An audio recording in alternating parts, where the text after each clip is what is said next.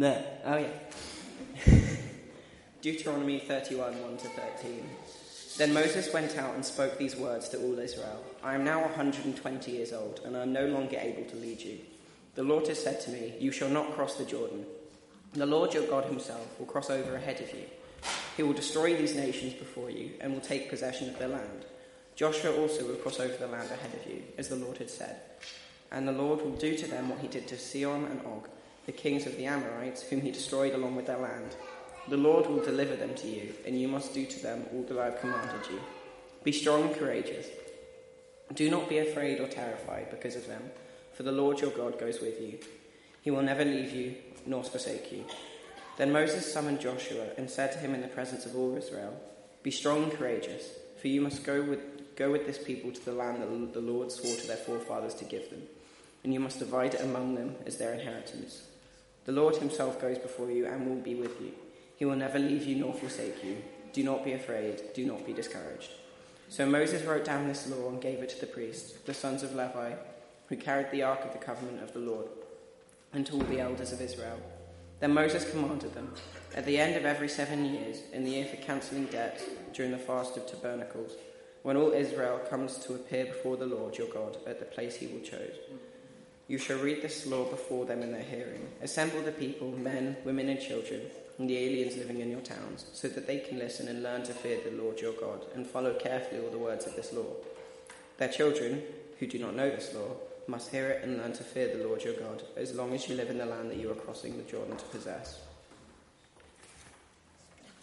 The second part of our reading before Marion comes, we do one more song before Marion comes to sing to us, but our second part of our reading is taken from the second half of that passage, from verses 14 to 23. The Lord said to Moses, now the day of your death is near. Call Joshua and present yourself at the tent of meeting, where I will commission him. So Moses and Joshua came and presented themselves at the tent of meeting. Then the Lord appeared at the tent in a pillar of cloud, and the cloud stood over the entrance to the tent. And the Lord said to Moses, you are going to rest with your fathers, and these people will soon prostitute themselves to the foreign gods and the land they are entering. They will forsake me and break the covenant I have made with them. On that day I will become angry with them and forsake them. I will hide my face from them, and they will be destroyed. Many disasters and difficulties will come upon them, and on that day they will ask, have not the disasters come upon us because the God is not with us? And I will certainly hide my face on that day because of all of their wickedness in turning to other gods. Now write down for yourselves this song and teach it to the Israelites and make them sing it, so that it may be a witness for me against them. When I have brought them into the land flowing with milk and honey, the land I promised on oath to their forefathers, and when they eat their fill and thrive, they will turn to other gods and worship them, rejecting me and breaking my covenant. And when many disasters and difficulties come upon them, this song will testify against them, because it will not be forgotten by their descendants. I know what I am disposed to do, even before I bring them into the land I promised them on oath.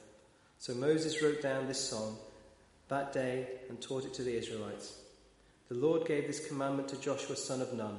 Be strong and courageous, for you will bring the Israelites into the land I promised them on oath, and I myself will be with you.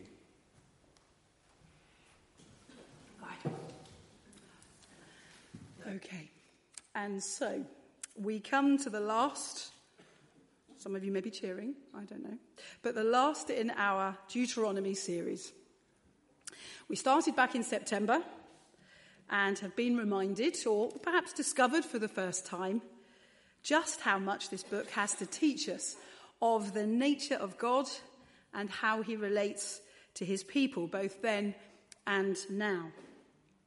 Today, as you will have seen in your bulletin, we have come to chapter 31, which Tim has entitled Handover. Now, handovers are not always easy at the best of times.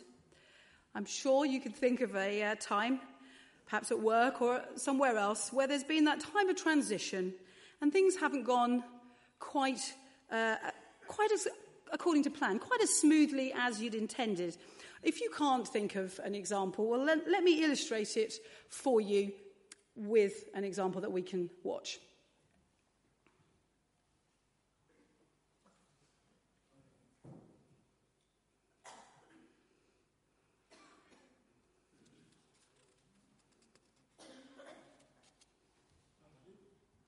They're doing so well. They're in the lead.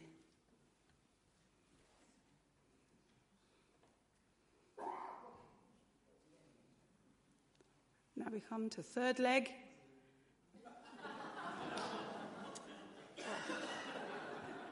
This poor child. I feel so sorry for him. Because with the best will in the world, it all went horribly wrong, didn't it? Well, this morning we're going to look at how God enables Moses to prepare his successor and the people of Israel for a huge change. They're now, as Raj has pointed out, they're at the edge of the promised land. And Moses knows that the people are to enter, but he is not the one to lead them into it. So this passage, it can be divided in a number of ways, I'm sure. But I've segmented it into 3 sections. The first of these is, as we can see on the screen there, the announcement of the leadership handover. And as you can see, it's covered by verses 1 to 8. Moses begins by making it very clear he is not to be their leader forever. Verse 1 reads, "Then Moses went out and spoke these words to all Israel. I'm now 120 years old, and I am no longer able to lead you. The Lord has said to me, you shall not cross the Jordan." They're to be left in no doubt. They must get used to the idea of a life without Moses. Moses will not always be with them. Verse 2 also shows that Moses senses their immediate insecurity. After all, this generation has known no other. So Moses immediately reassures them. We read, "The Lord your God himself will cross over ahead of you. He will destroy these nations before you, and you will take possession of their land. Joshua also will cross over ahead of you, as the Lord said. And the Lord will do to them what he did to Sihon and Og, the kings of the Amorites, whom he destroyed along with their land. The Lord will deliver them to you, and you must do to them all that I have commanded you." The people are not to worry. Why? Because though Moses might die, their ever-living and true God will go ahead of them and fight their battles. It is he that will destroy the nations, not they, not Moses, but God. Moses reminds them of recent events with how God dealt with the kings Sihon and Og. For those of you who'd like to find out more about these fantastically named kings, you need only turn to Numbers 21, verse 10. Knowing their anxiety, Moses gives them these words: "Be strong and courageous. Do not be afraid or terrified because of them. For the Lord your God goes with you. He will never leave you nor forsake you." What great words of encouragement at just the point when they needed them. They're about to go into a land they already knew was full of a formidable enemy. Their opponents were numerous, in some cases physically imposing, with cities that were strong and well fortified. But what, says Moses, does that matter? It's kind of irrelevant, really. God is with you. He has strength that far outstrips theirs combined. He is far mightier than any enemy could ever possibly hope to be or imagine. He has the power to break down any walls that a person cares to erect. He was committed to them. He had promised them the land and complete victory. Not once had God reneged on any of his promises, and he was not about to start now. Then in verse 7, Moses makes it clear to whom this baton of responsibility is to pass. In front of all the people, so there could be no doubt, we read, "Then Moses summoned Joshua and said to him in the presence of all Israel, 'Be strong and courageous, for you must go with this people into the land that the Lord swore to their ancestors to give them. And you must divide it among them as their inheritance. The Lord himself goes before you and will be with you. He will never leave you nor forsake you. Do not be afraid. Do not be discouraged.'" What fantastic affirmation for Joshua. The people can be sure that this man that Moses has stood before them is to be their new leader. They are to respect him and follow him in his new role. I love the way Moses uses the same words said to the people to Joshua. Be strong and courageous. There's no doubt that Joshua was a man of courage and valour. In Exodus 17, we read of how Joshua fought the Amalekites as Moses ordered him. He has military experience, so why does he need exhortation to be strong and courageous? He's got a proven track record. It's because the task that lies ahead is a formidable one and is not simply military. There is much to do which will not be made any easier by having to lead a people that have already shown themselves time and time again to be difficult to lead. And that's putting it politely. For the first time, he would need to do all this without his mentor Moses to give him advice and to steer him. So he too needs to know that God Almighty goes before him. It is on him he must rely, on God alone, and seek wisdom and his guidance. Moses knows from his own experience that there will be dark days. And Joshua is not to be discouraged when he too finds himself frustrated at the people's lack of trust, or in those times when he's at a loss to know what to do when all eyes are on him, expecting him to know.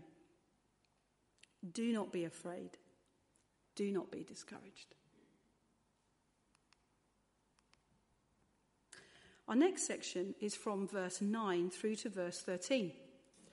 Here it is not merely the announcement of a handover of leadership, but the handing over of the law. By this, it is not simply meaning the Ten Commandments. Moses is credited with having written what's known as the Pentateuch, what we might recognise as the first 5 books of the Bible. And they're also known, certainly by the Jews, as the Law of Moses. The priests and the elders were charged with the responsibility of ensuring that God's law was not forgotten or neglected by its reading every 7 years. Not one of the people of Israel were to have the excuse that they didn't know what God had done for them or how God wanted them to live so that it might go well for them. It was of vital importance that this too be handed over for the sake of future generations. If their relationship with God was to stand the test of time, they would need to be regularly reminded. We read in Joshua 8, verse 35 of this happening. Afterwards, Joshua read all the words of the law, the blessings and the curses, just as it is written in the book of the law. There was not a word of that Moses had commanded that Joshua did not read to the whole assembly of Israel, including the women and children and the aliens who lived among them. Later, when Israel is under the leadership of kings, and it has all gone terribly wrong, King Josiah re-establishes the covenant between God and his people. Part of doing that is by reading God's law. They needed to be reminded. Again, generations later, when the wall of Jerusalem is rebuilt under the leadership of Nehemiah, Ezra reads, "And all the people listened attentively to the book of the law. The reading of the law was a way of reinvigorating the people. If they had wandered away from God, it was by reading God's word that would be a turning point, a way of re-establishing their relationship. So, with hindsight, we can see why Moses institutes the regular reading of the book of the law. For by doing so, the people will remember who God is and all that he has done for them, and be able to live in accordance with his will. This will be by not just those that stood before Moses on that day, but for future generations.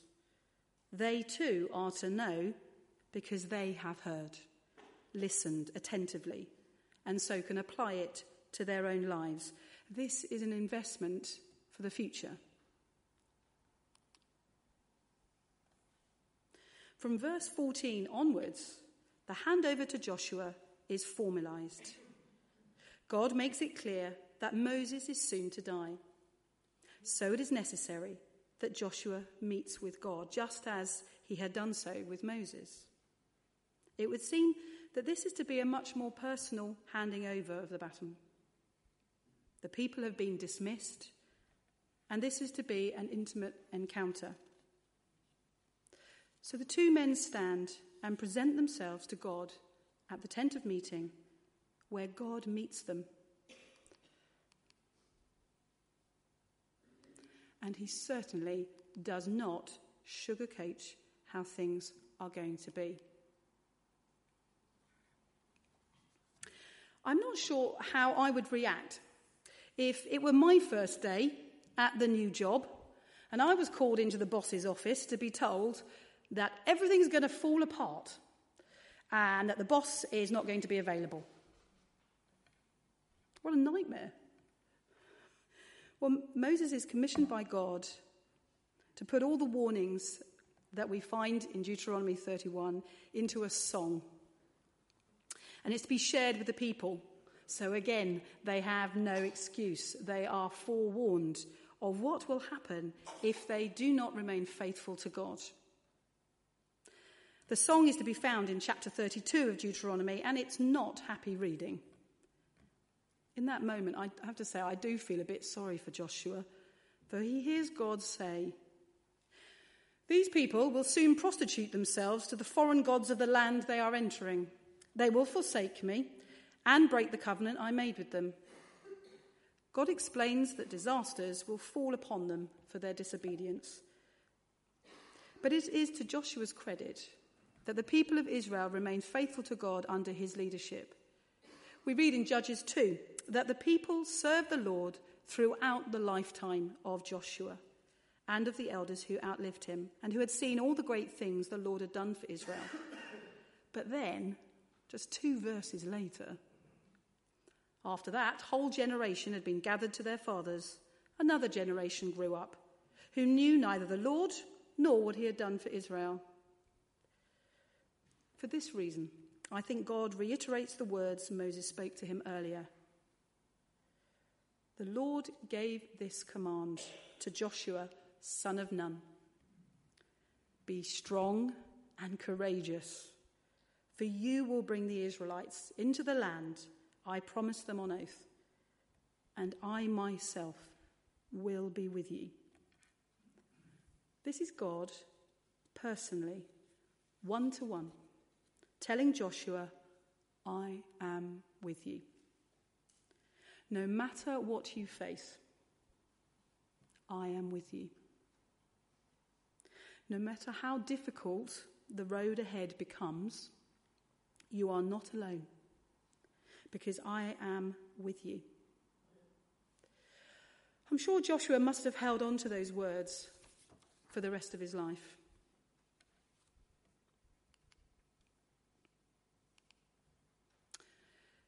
But it does beg the question, how does this relate to you and me today? Joshua lived in the Bronze Age, I believe, about 1,300 years before Christ was even born. We're talking over 3,000 years ago. How can that possibly be relevant to you and me today? The answer lies in the acceptance of an eternal God that doesn't change. Just as God was faithful to Moses, Joshua, and the people of Israel, so he is today. We as a church here at BRBC are about to embark on a new phase with the appointment of a leader in community evangelism. And on that, I would ask that you pray for Tim and the diaconate as they meet tomorrow to discern of those interviewed who it is that God might be calling to us here at Brighton Road. Whomever it is that God guides to join us, it will mean change. It will mean challenge. For many of us, it will mean going into new territory, having to rethink what we do, why we do it, and that's scary. To us, just as to the people of Israel, God says, be strong and courageous. Do not be afraid or terrified because of them, for the Lord your God goes with you. He will never leave you nor forsake you. Whatever lies ahead, God has already gone there. We can and must trust him. The law of Moses was handed down so that future generations do not forget. What a responsibility was given to them. And what a responsibility is given to us also. Paul wrote to the Hebrews in chapter 13, verse 5, quoting from Deuteronomy and also Psalm 118. Be content with what you have, because God has said, never will I leave you, never will I forsake you. So we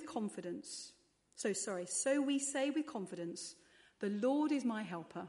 I will not be afraid. What can mere mortals do to me? Remember your leaders who spoke the word of God to you. Consider the outcome of their way of life and imitate their faith. Jesus Christ is the same yesterday and today and forever. We too are exalted to live a godly life, and that includes knowing God's word. How can we teach it if we don't know it ourselves?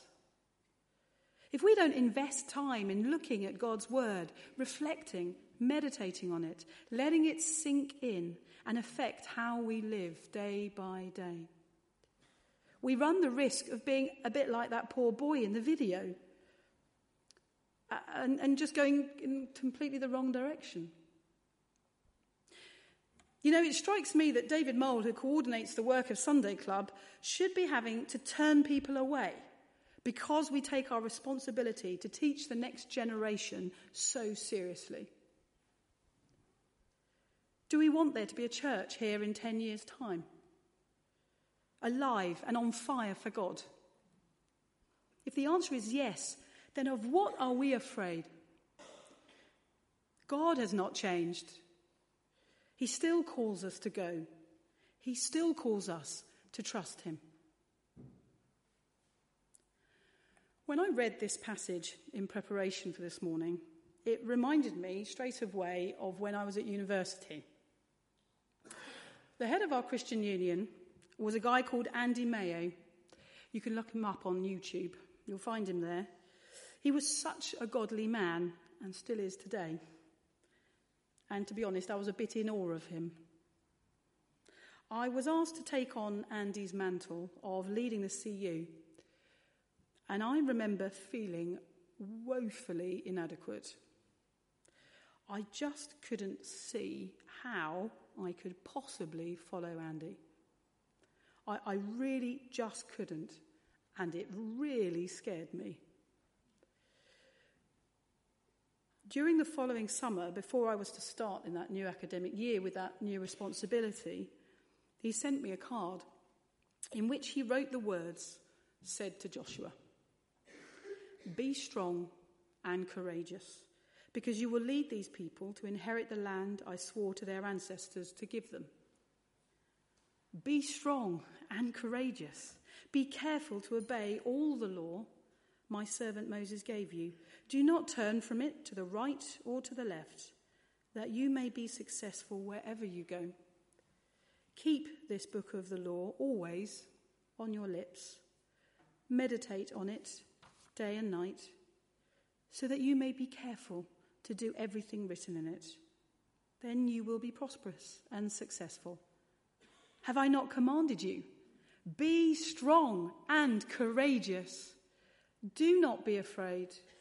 Do not be discouraged, for the Lord your God will be with you wherever you go.